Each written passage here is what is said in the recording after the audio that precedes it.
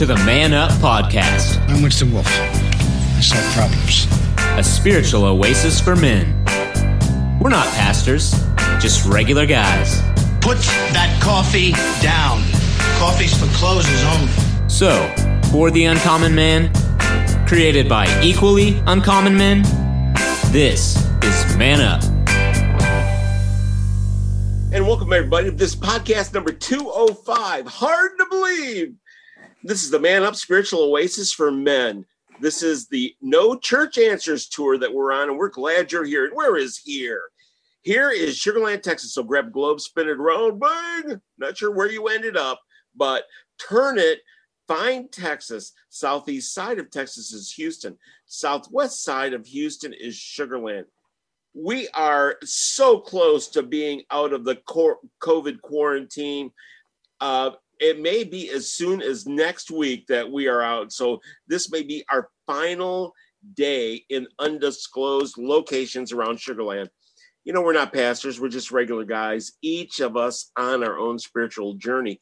But we feel that all men are leaders. You're leaders of your family. You're leaders at work, leaders in your church and community. You know, but sometimes that lead dog needs to be fed and spiritually recharged. And that's why we're here. So whether you found us on Facebook, SoundCloud, where we archive all of our podcasts, Apple Podcasts, our website at man-upspiritualoasis.com or pray.com, we're glad you're joining us. And, you know, before we get to the panel, I just want to give a shout out to something that has really helped us. And this, to me, would be the epitome of zero to hero. And I want to shout out to the developers of Zoom.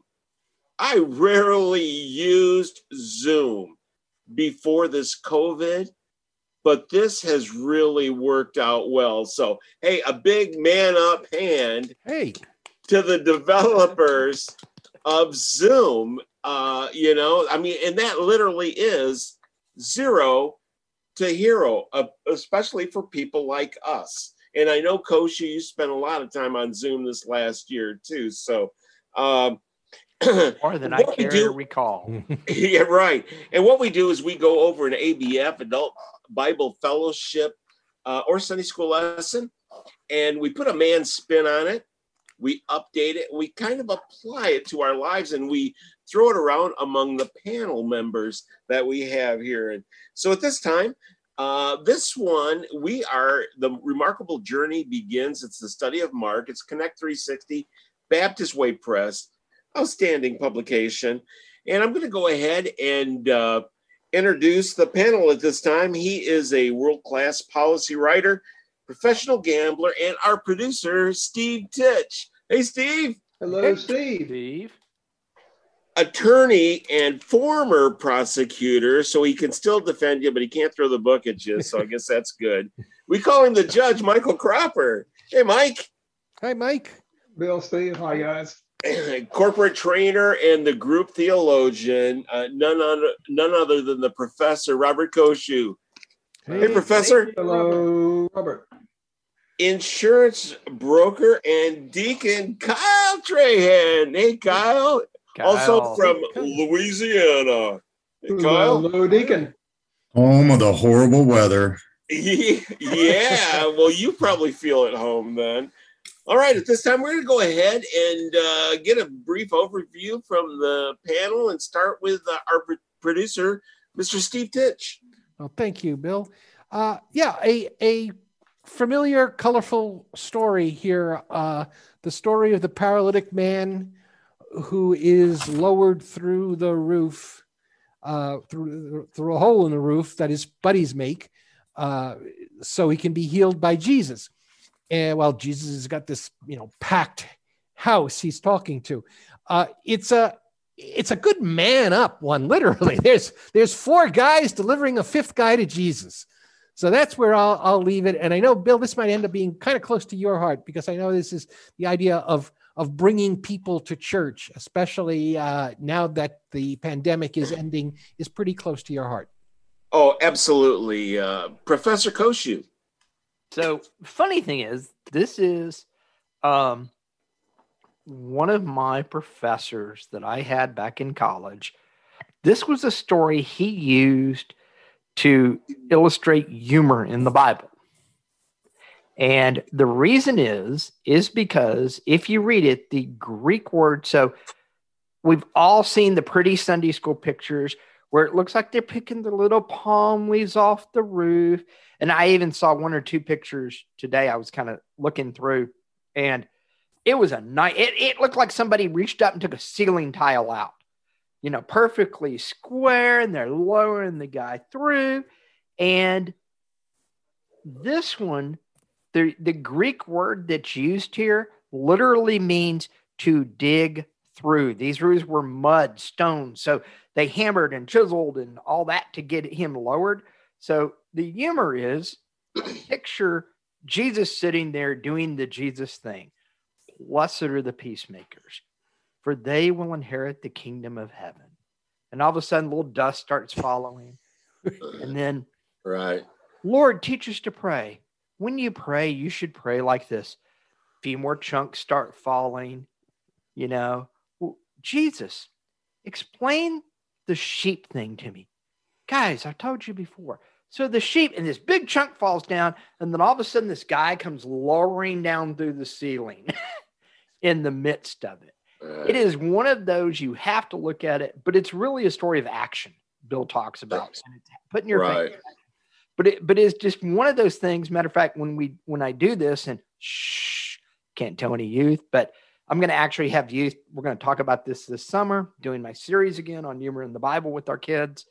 And I'm going to have a youth tell a very serious story while I come and just dump a wad of paper on top of them while they do it, just to kind of illustrate, because that's really kind of what you're looking at when you look at this story. Right. Kyle Trahan, your overview of tonight's lesson. The author of our lesson here had a sentence that captured kind of my thoughts for the evening.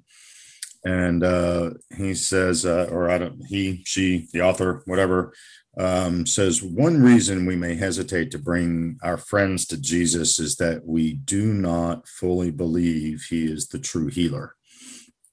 And the act of faith that it took for those guys to do what they did, especially in the midst of the crowd, and, there would have been people at the bottom going, man, look at these idiots up there.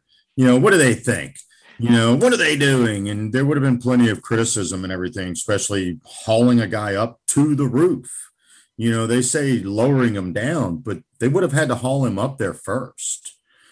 And you would have had to have shoved people out of the crowd to get even to the back wall of this place, I imagine.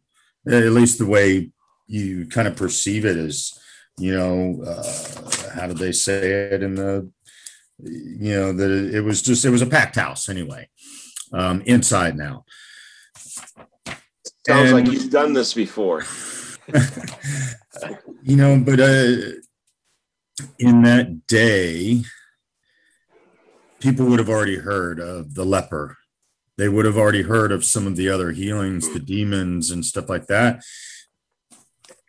And I think it would have been a little bit easier than it is today. We don't see it on the everyday. We don't have a person we can bring our infirm to for that act of faith of saying, Jesus, I know you can do this. And he does.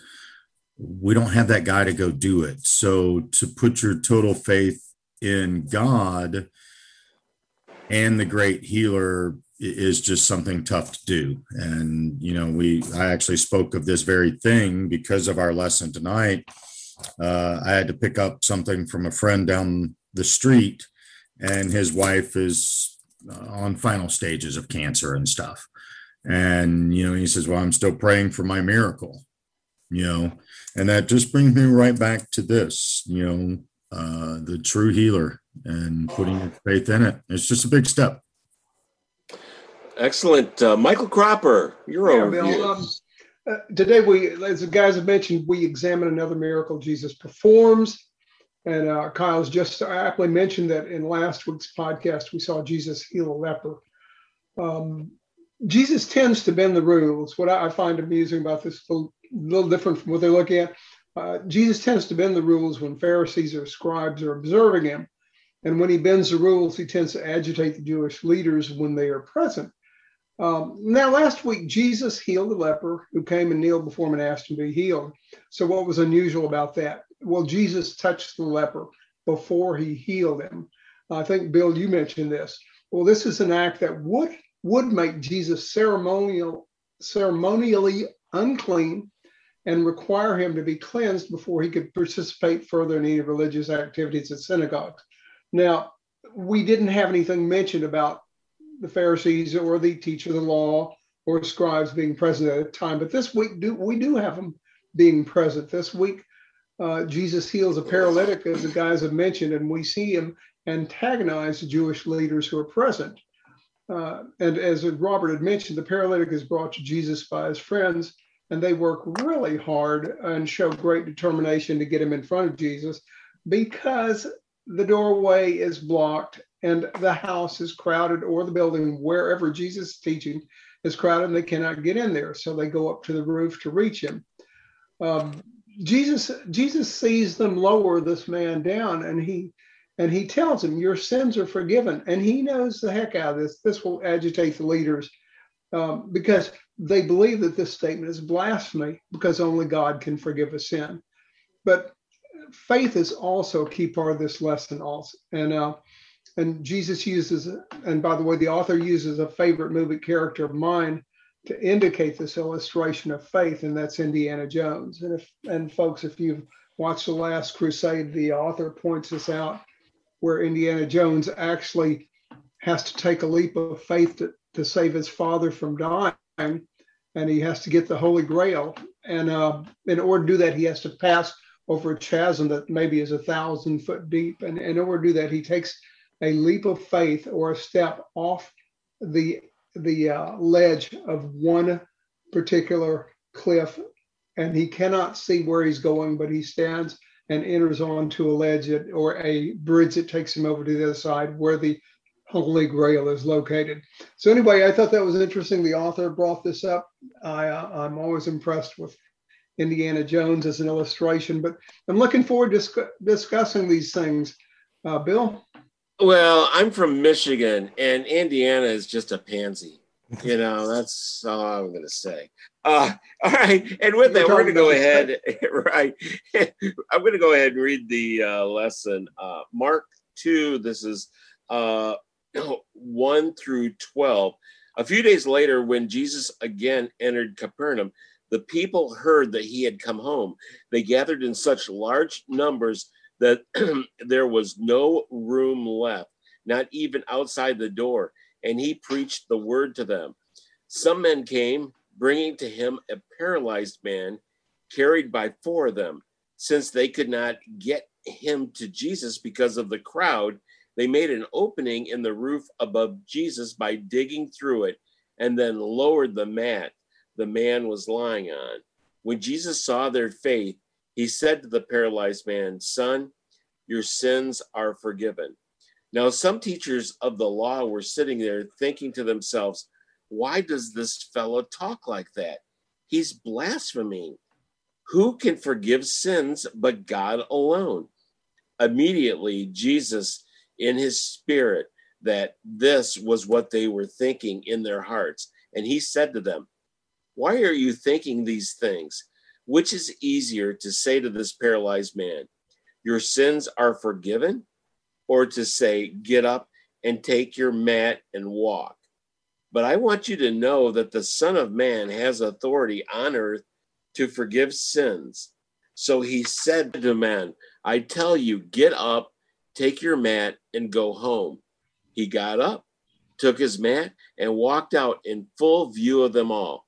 This amazed everyone, and they praised God, saying, "We have never seen anything like this." And you know what I was going to say about this? To me, I imagine these guys being the paralyzed guy's buds. I mean, think about yourself when you were in high school or college or a young man. You had your your group of fellas that hung with you. They would do anything for you. And like Kyle said, and that's absolutely correct, they had to hoist him up on the roof before they could lower him down.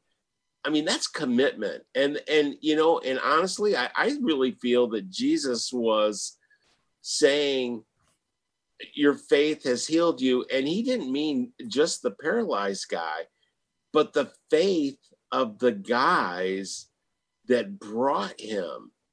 And nobody ever wonders if the guy who owned the building ever cared that the hole was at his roof either. That was another thing. But anyway, I just wanted to go ahead and throw that out there. And Steve Titch. It's a great story. And what's interesting is that we don't know that much about it. We can surmise that the four buds, the four fellows who brought the fifth in were sold on Jesus. They heard he was back in Capernaum, back for a return engagement, and they said, "We can't miss this." Now, what's even a little bit fun to speculate on is what did the paralyzed man think of this? Did the paralyzed man want to go along? Was he the one who said, "Hey, I heard, take me there," or was he reluctant? Was he just feeling paralyzed? There's nothing you could do, no hope, and this four friends said, "Come on, we're taking you, whether you like it or not." And did he go? Did he go under protest? We know at the end he did get up and walk, and certainly was amazed by it. But we don't know. We can only speculate what he was going in. The other part of this is the forgiveness of sins, which actually come first. It comes before the healing, and literally the paralyzed man emerges as a new man out of this. Professor. Yeah, so the same story is actually in Luke 5:17 through 26 and Matthew 9:1 through 8. We don't get them going through the roof in Matthew, but it's basic. It is the same story. The interesting thing I do want to talk a lot about as we go through, I do want to talk a lot about the guys, and this is kind of a call to action, because this is, like Steve said at the beginning, this is true man up, action all the way.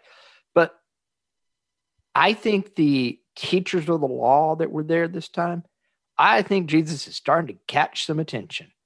And it leads to part of the reason why Jesus started out. Remember when we started this study, he cast a demon out and he told the demon, be quiet. Then he heals somebody else and says, don't tell anybody.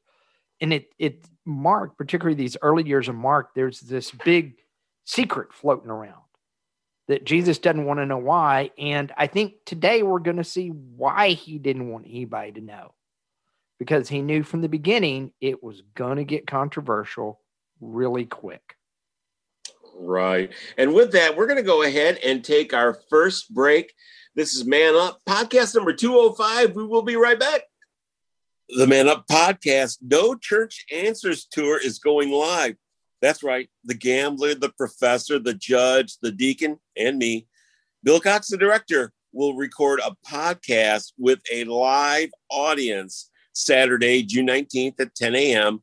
up on the third floor at Sugar Land Baptist Church in Sugar Land.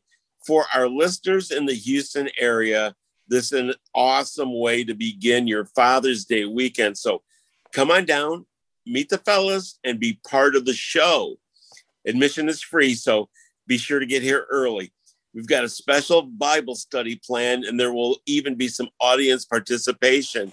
And yes, the show will post a few weeks later in our regular feed. So that's the Man Up Spiritual Oasis live podcast recording, 10 a.m., Saturday, June 19th at Sugar Land Baptist Church. The exact address is 16755 Southwest Freeway. Approximately, that's Highway 59 and Sweetwater Boulevard, Sugar Land, Texas. Hope to see you there. And welcome back. This is Man Up Spiritual Oasis for Men, podcast number 205. We're in Mark, and this particular one about the man being lowered down. To to me, it just seems like, and like I said before, the connectedness of the guys, but they were ready to help their friend regardless. And I think so many times that what we do is we'll make a suggestion. And I like what Steve said, questioning, did the paralyzed guy, did he believe? Did he want to be a part of it? And there's sometimes that we as men, to take charge of a situation, we need to say, hey, it's go time, and you're going, whether they agree or not. And Kyle, get your thoughts on that. I think the paralyzed guy would have caught the excitement, no matter what. In my head, I see these four guys, catching wind that Jesus is back in town or whatever, and they're at full sprint to go grab their friend. Right. Even if he was a protest in the beginning, as they're dragging him out of the house, well, you can't really do too much about it, so you might as well get on board. But I think he would have caught the excitement, because I think if he was part of that circle, he was part of one of their families, he was probably a believer himself, at least my thought there. But something Robert said a little while ago, made me think that he told the leper not to say anything. He told the demons to be quiet so that it didn't spoil what he was leading up to. But here, he also, I guess, was fulfilling a prophecy where he called himself the Son of Man. So at this point, he's calling it out on himself. And so I think from here on out, we may see a change in that it's going to be a little different in that respect as far as the hushness. Wow, excellent. Michael Cropper. Yeah. Did the paralyzed man want to be healed? Yeah. Of course. Jesus will not heal you unless you want to be healed. He's very clear Right. with that. And he said, many of the people, he said, in some places where he went, he said, I was unable to heal many of the people there because they didn't have the faith to be healed. So it's both faith in this case produced by the four men. I don't know that the paralyzed man, it never talks about that, whether he had the faith to be healed or not, but clearly Jesus saw that the men cared enough for this guy to bring him, which caused him to believe that they had faith sufficient to get him healed. Now, why did Jesus say your sins are forgiven? And I addressed it a little bit earlier. I think it was to antagonize the Pharisees. He had a great habit of healing people on the Sabbath, which antagonized the Pharisees. And it was almost like he got a kick out of doing that because he knew he could. Jesus, when the Pharisees looked at him and thought about what he said, your sins are forgiven, they got very angry, and in their spirits, they didn't say it out loud. Jesus knew what they were thinking. So maybe you're right, Steve, Kyle, maybe you're right. Maybe the paralyzed man in his heart did have faith to be healed, and Jesus knew that because he certainly knew what the Pharisees were thinking. And he himself is thinking, you know what? I have the authority to forgive sins. And then so he says to them, which is easier, your sins are forgiven, or get up, or tell the guy, take up your mat and walk. Now, remember, he looks at the Pharisees when he says this. He turns around and says the same exact words to the paralytic, right? And he gets up and walks. I think it's rather humorous because he can say anything he wants, just like we can say anything we want, but we don't have the authority to do those things. And Kyle, like you've always mentioned many times, you wish you had the authority or the power to say something to somebody and have them healed or the demons be casting out. This is one of those things. Jesus said the same words to the paralytic that he said to the Pharisees, and the guy hopped up, took up the mat, and went home in front of them. So talk is easy, but proof is in the pudding, right, guys? Well, this is a very dramatic scene. This makes this healing scene different from what we've seen, at least so far in Mark, is that it is punctuated by this. And for those, if you're new to the Bible, I'm sure you've heard people say, well, Jesus never says he's the Messiah. That is all added after.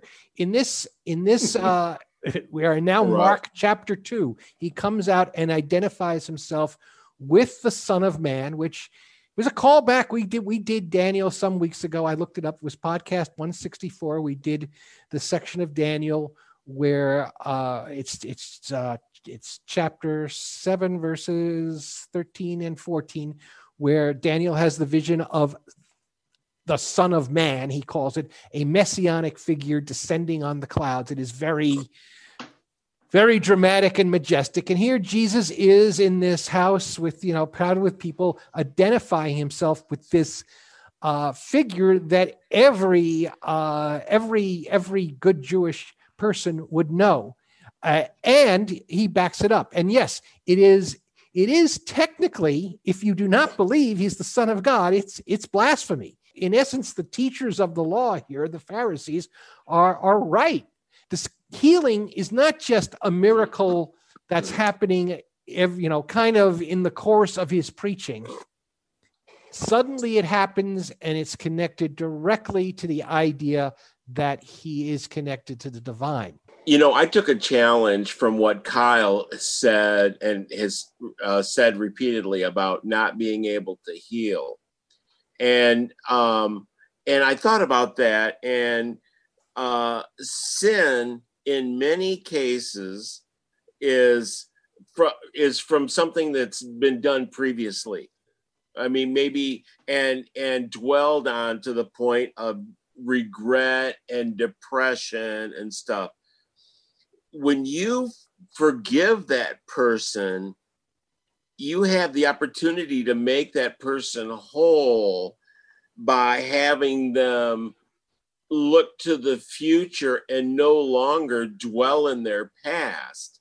So in a way, you can do a mini version, or certainly something in the spirit of what Jesus did with people that you are either in conflict with or have felt that they have sinned against you or your family or who you represent. I mean, and that came to me, that's kind of been eating at me since I started studying for this lesson. So 5 minutes before showtime. And no, I've been dwelling on that for a couple of days. And I just thought that in a way, that's kind of a mini way for us to take this lesson to heart. Michael Cropper. Bill, that's a great example.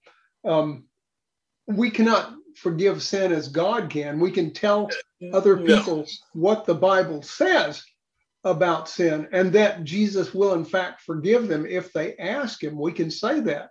But another point I had here was that exact same thing.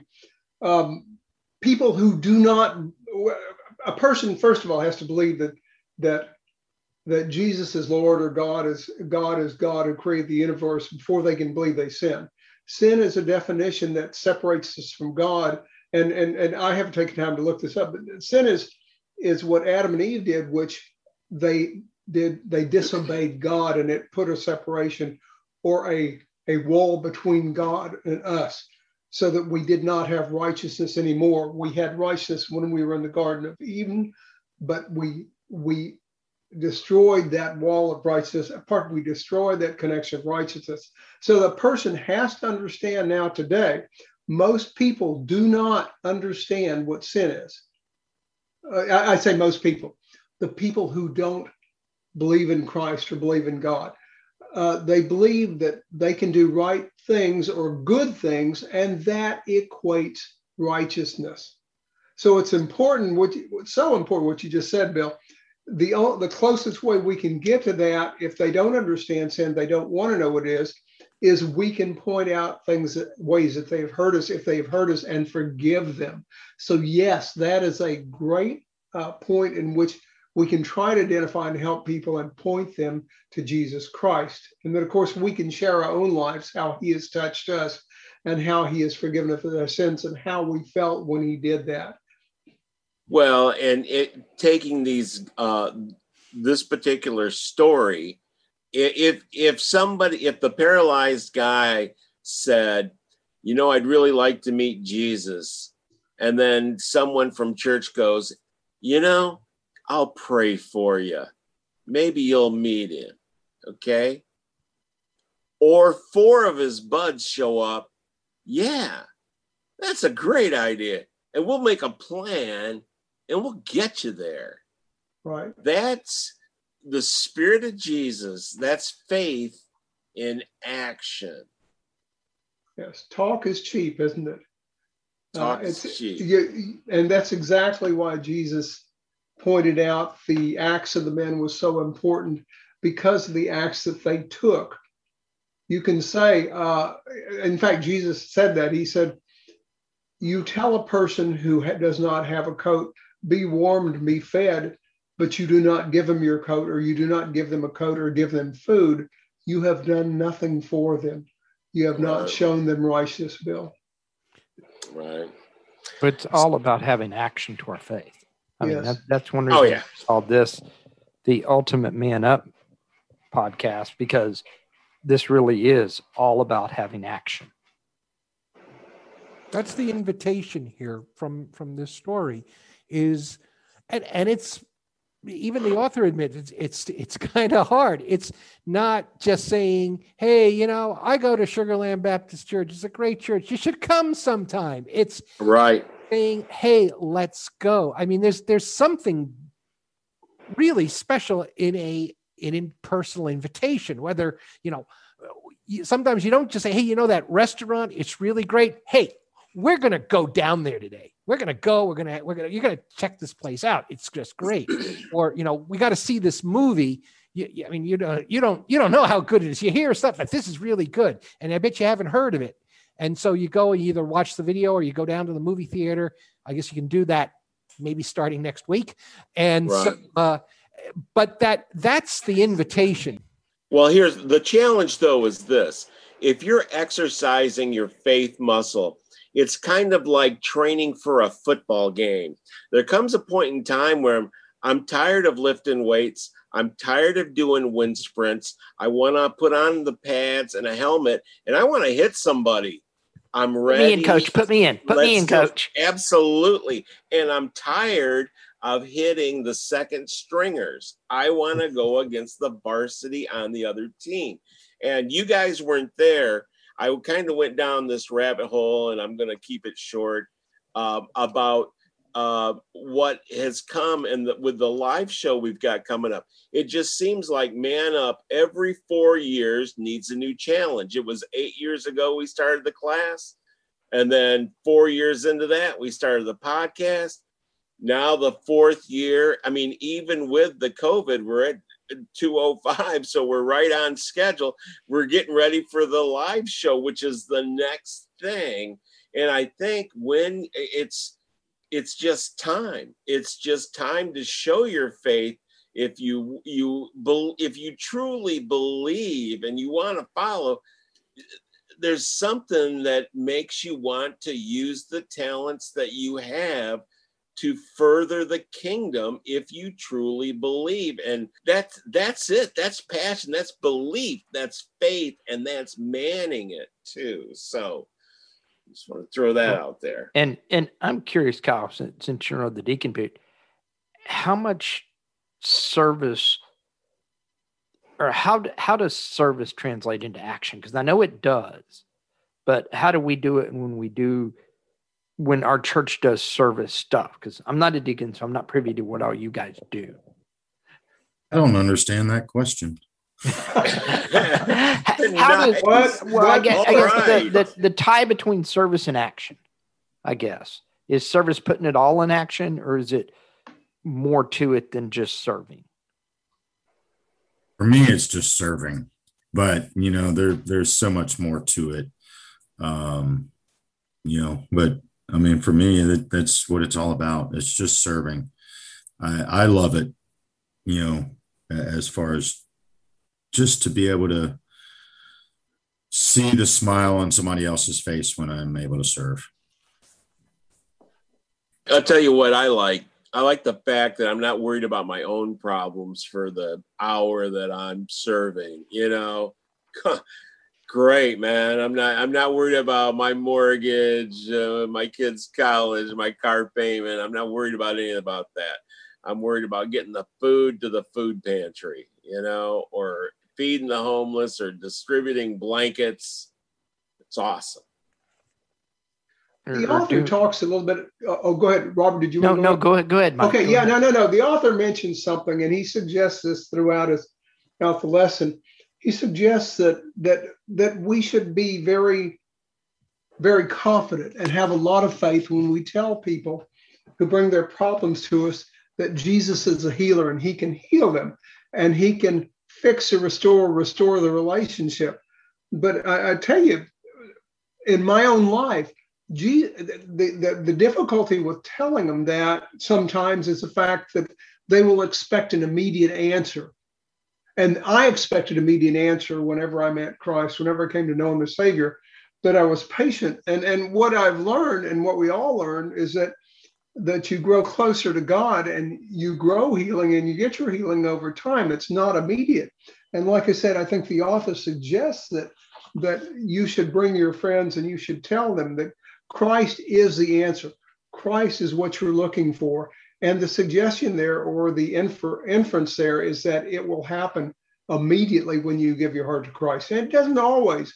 Healing doesn't always take place, or miracles, a new job, a new car, or whatever you need, or fix the house, repair the house, or finances don't always come immediately. Sometimes it takes time. And much of the Bible tells us that we live through tribulations and trials, and we grow because of them. So I wanted to bring that up because I think the author says very clearly, or suggests very clearly, that we should believe that Jesus will give the miracles and answers if we introduce them to Christ. Excellent. And with that, we're going to go ahead and take our second break. This is Man Up. We will be right back. You are listening to the Man Up Podcast, spiritual oasis for men. Just like any muscle, we feel the faith muscle must be exercised. And here we do it real authentic, the Man Up way. Not pastors, just regular guys, each on a unique spiritual journey. Thanks for joining us. Deep questions and discussions you won't hear anywhere else, especially in today's climate. Missed an episode? They are archived, free for you to select on SoundCloud. We come to you from the Man Up Studios at Sugarland Baptist Church, Sugarland, Houston, Texas, in the United States. Have a question or comment, or want to book a speaker or group and have Man Up come to you? Contact us on our Facebook page, Gigmasters, or WMA Cox at Comcast.net. And now, back to fellows of Man Up. And welcome back. This is Man Up, Spiritual Oasis for Men, podcast number 205. And we are talking about, we're in the Baptist Way Press, which is the study of Mark, talking about the story of the paralyzed man who is let down through the roof by his four friends and is ultimately healed by Jesus. And, you know, back to what we were discussing further earlier, I think in talking and listening to what Robert was talking with Kyle about service, Sugarland Baptist Church has done the Mexico Mission for many years, and the late pastor Phil Lineberger one time was sitting with me and said, "You know, Bill, we could send cans of paint down there much cheaper and paint the buildings. But when we send people down with the paint, we change lives." And that happens on both sides of the border. And that really made a lot of sense to me. Before you can ask people to follow Jesus, you have to show them Jesus. And you know, these guys lowering their buddy through the roof, I mean, that was a monumental effort. You know that was. They must have loved him. I must have loved them. And I can imagine being young with my buds. We would have done the same thing for each other. And I'm sure you out there listening, I mean, think back to a time when you guys ran in a pack. You would have. You would have done that. And that's what we need to show. We need to show that kind of concern. You hang around a church a while, and you'll hear someone, when they talk about their conversion, they may say, "Oh, it was a teacher I had that brought me to Christ or led me to Christ." The operative phrase being, "Someone led me to Christ." That's, to clarify what I said earlier, it's more than just taking someone to church. It's more than just talking about. You're never going to talk someone into being a Christian, but it is basically making people know, or telling people that you are a Christian and representing that. Now, that's a risk in itself. People may be turned off by that simply because of the preconceived ideas they have about Christians. My age, I don't care. I know Nice. I know there are younger people. I will say that younger people who may be afraid to do it in a workplace when they're in their 20s and 30s, because unfortunately the way that things are, that I'm not going to say that won't necessarily hurt them. You have to be cautious, and it's an HR caution nowadays. But before you get, I don't want to go down that rabbit hole, but I want to say that it comes exactly what you're saying, Bill. It comes by showing, and it comes by action. It's not going to come by just simply talking about it or having arguments about it or doing apologetics or polemics. It's basically showing what being a Christian has done in your life. Well, and when we talk about it only and try to use that as the hammer instead of leading people to it, I think it opens the door for people who accept, but since they didn't get there somewhat on their own, you know, the old thing about let me catch a fish and give it to you versus let me teach you how to fish, it leads to weak Christianity and people who can end up weak in their faith because they don't learn to spend the time. They accept it, they run with it, and they're shallow with it. And I'll tell you this, I've been doing some research recently into a movement called evangelicals, where they're deconstructing their faith. And what I have seen after having done several studies on them is it is people who never went deep into their faith. They took it on, and then they got mad because somebody in the church treated them badly, or they got mad because, well, I don't agree with that. That's not right because the culture's saying this now, and that's how it has to be because we have to have an evolved state of mind about these things. And because they never grew in their faith, they didn't learn that, well, okay, I can challenge some things and talk about it. Instead, all my faith is wrong and I'm leaving. And by the way, this group, as Steve noted at one point when him and I were discussing them, they want to do it loudly too. They don't just want to leave and go away. They want to leave, throw the baby out with the bathwater, and scream about how bad the church is. And you guys know I'll be the first to admit, maybe the second behind Steve, but I'll be one of the first ones to admit, man, the church has problems. And we've had problems for years because, as Pastor Taylor says, we're filled with a bunch of imperfect people. And people are just imperfect. I had a discussion with a lady a couple of years ago, and I made the comment that really upset her. So I'm going to throw this out to you fellas. It will work out. No matter what happens, it will work out. And she thought that is the most superficial thing a person could say. I go, okay. So if it doesn't work out, you're going to be happy that you were right. One way or another, it will work out. One way or another. Exactly. And, bad, or indifferent. And the thing about it is, you will find a way. You will find a way to make it work out and work the next thing, because life is a flow. Life is not meant to be solved. It's meant to be lived. It's not an equation. And she was so upset that she goes, well, that is just flippant. And we don't have to go down that rabbit hole. I just wanted to throw that out there. But life is meant to be lived, and lived by faith, and have these relationships with people. I've been going to this church many years. I've known you guys many years. I have that long relationship that we help each other. I mean, Steve's had an accident. I've had multiple surgeries. Koshu, Trey had an accident. I guess Cropper, you're the only one that hasn't, because Koshu's went through flooding and stuff with his house.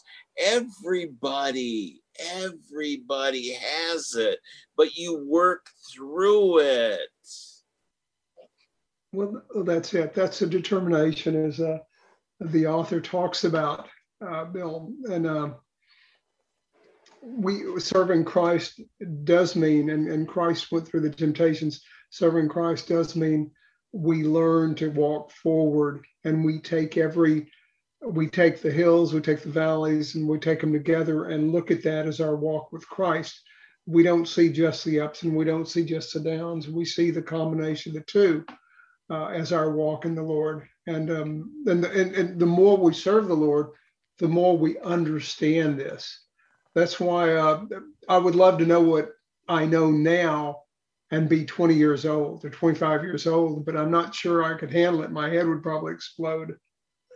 So I think that's why you learn so much of your life. And even when you're on your deathbed, you're still learning and still open to learn more about the Lord, even when you're close to the time when you pass away. Yeah, our entire life is aimed at learning about Christ and learning more and more in our Christian walk. Excellent, Professor. Yeah, I think it really is all about determining what action you need to take and doing it. Talking is one thing, but like you said, Bill, we've gone and moved into action at different points during our experience with Man Up. You guys started the class 8 years ago, 4 years, and then 4 years ago, we decided to move up and do the podcast. Now we're moving to the next step. I think all the time in our faith, we're always called to take action with our faith. And I think that's one thing that we've really got to figure out as Christians, that we can't just always talk about it. There comes a point in time where we've got to take action as a part of make that a part of our faith. And don't look so far. To me, it's funny that people will, they'll say, well, I would go out for the football team, but I'm never going to play in the NFL. So I guess I won't. Well, to me, it's amazing how many people want to do missions. I'll go to Africa and serve, but don't ask me to go down. Don't. Yeah. My wife went, and my wife was part of the group that did the big food distribution this past weekend that our church was a part of. Yeah. That's good. And we won't do that kind of stuff, but oh God, we'll go to Africa because it's cool to go to Africa. It's not so cool to be doing the mission stuff right around close to home. And in reality, we're called to do that twice as much or even more so than we're called to go to the ends of the earth. Well, it provides an easy excuse, doesn't it? I just can't take 2 weeks and $3,000 to go to Africa as much as I want to. When you don't have to spend anything to deliver food over in Missouri. Yeah, it was a Saturday morning, and honestly, I didn't sign up because at the time the signups were going on, I thought I was going to be going up to tear a pig pit apart. Yeah. But several youth got together the Wednesday night beforehand and tore the pig pit apart for us. So, Excellent. And with that, we're going to go ahead and get some final thoughts from the fellas and start with Kyle Trahan. Thank God for those youth. Amen. I was not Right. looking forward to doing any of that, and thankfully it was done. I know I was having to skip out on, but I helped assemble the darn thing. So, but hey, 40, thank God for the 10-pound youth. concrete blocks are best left to the youngsters. Oh my I'm gosh! just going to say Oh, that. Man. Three loads of those cinder blocks in my truck to get them over there. So quite a few of them. It like to paralyze me the first time.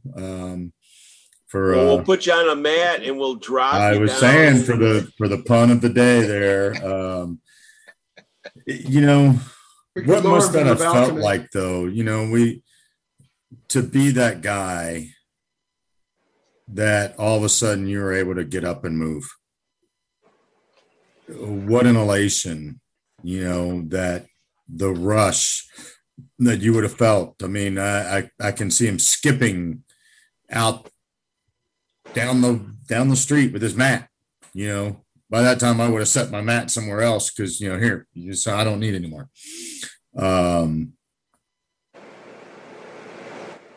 I hope I can one day find that faith enough.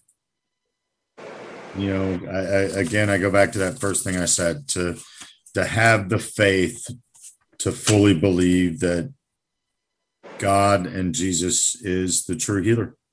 Excellent. A couple of takeaways from you, Michael Cropper. Yeah, I'm going to mention what the author says. I like what he said over a general view of everything. He said, today many people may doubt that Jesus' ability and his ability to forgive sins, and some may not fully understand even what the idea of sin is. They may believe that being good it can ensure a right relationship with God. Other people may think of Jesus as a historical figure, a moral teacher, or a figure out of a children's story. They fail to understand that Jesus actually can forgive because they don't recognize him or understand that he is really Lord and he is God. One way we can help people recognize Jesus' lordship is by giving Jesus credit for helping us overcome the obstacles in our lives. We may not have heard Jesus say, "Get up and walk," as he did to the paralytic, but many of us have seen God move and answer many prayers we have laid before him. We've experienced Jesus' power to help restore marriages, recover from addictions, and renew our hopes. And this is how we can share with people the love of Christ and how we can share in faith, Bill. Excellent. A couple of takeaways from you, Professor. Yeah, find the action you need to take for your faith. I mean, this is really the story of men who take action. We talk a lot about exercising your faith muscle and what that involves. But at the end of the day, all that exercise of the faith muscle we do is so that we can go and take action. So find the ways we are called to take action as Christian men. Excellent. Takeaway from you, Mr. Steve Titch. Yes, you guys are wrapping it up pretty well. It has a great ending because we can imagine all five guys. As Kyle imagined the paralytic getting up to walk, and in a way, here it's demonstrated purely in a physical and material form. But this is what happens when you come to the Lord and you are healed. You get to throw away your mat or throw away your crutch, whatever that crutch was. And of course, we have crutches of addiction, some of the more common ones, but we also have psychological crutches. Bill, you hinted at it when fear of failure, all those things that may literally paralyze you can be cast away by the Lord. And imagine the four guys who, they didn't heal them. They just brought them in. They did, you could say they did a little bit of heavy lifting. They got him up on the roof and down. But imagine how happy they were to see their their friend able to walk on his feet, so happy, bouncing down the street. I like Kyle's image there, skipping down the street. Imagine how they felt, that day as well. Excellent. And I want to go ahead, and this has been an awesome discussion for me, because although I do identify with the guys of action, especially this last year, I really identify with the paralyzed guy. I've went through the multiple surgeries, not even having a femur, and then feeling blessed when I got to use a walker. Now I'm only using a cane just because I want to make sure I have it. So my healing hasn't been instantaneous, but the effect, I have a brand new, deeper appreciation for life and the miracle that it represents. And I am not going to I'm not going to waste it this time. And I have no doubt that the paralyzed man feels that way too, and many of you out there too. And I hope you do. It really is for me and for you on this faith journey. It's new life. So, and with that, thanks so much for tuning in. This is Man Up, Spiritual Oasis for Men. On behalf of our producer, Mr. Steve Titch, Michael Cropper, Robert Koshu, Kyle Trahan, my name is Bill Cox, and we are on the No Church Answers Tour. So check out our new YouTube channels. So whether you found us on Facebook, SoundCloud, where we archive all of our podcasts, Apple Podcasts, or pray.com. If you have a question or comment, you can go to our Facebook page or man-up spiritualoasis.com, our website, and post it there. And if you're unable to attend church, check out Sugarland Baptist streaming service. It's at sugarlandbaptist.org. It starts Sundays at 9:45. But we encourage each and every one of you to join a local Bible-based church. Why local? So you'll go and find a small group, ABF, Adult Bible Fellowship, or Sunday school class that you can join for small group discussions like this, and find one that is men only. And if there is one, start one. This is Man Up. You've been listening to Man Up. You want answers. I want the truth. You can't handle the truth. Dedicated to the uncommon man, created by equally uncommon men. If I were the man I was 5 years ago, I'd take a flamethrower to this place. You can contact us on Facebook under Man-Up. Post questions, and we'll answer them right here on the Man Up Podcast.